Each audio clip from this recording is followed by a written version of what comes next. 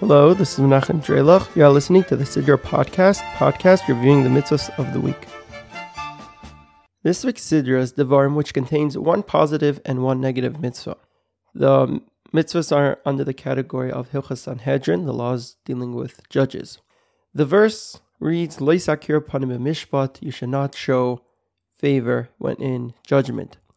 The Sifri explains, Lo yisakir panim b'mishpat, lest you say this man is commonly or strong or wealthy, knows all the languages, I'll make him a judge. Therefore, the verse states, Lo yisakir panim b'mishpat, that when it comes to establishing judges, you don't show favoritism. The person has to actually be qualified for the job. As it would come out, if not for this, that he exonerates the guilty and incriminates the innocent, not because he is wicked, but because he does not know. In the same verse, we have a prohibition for the judge, which is Lo yisigar mipnei ish. He should not fear any man. The Sifri explains, lest you say, I'm afraid of man X, lest he kill me or kill one of the people at my home, or lest he burn my stacks or cut down my plantings. Hence, we have the verse Lo yisigar mipnei ish, that the judge shall fear no man. Thanks for tuning in.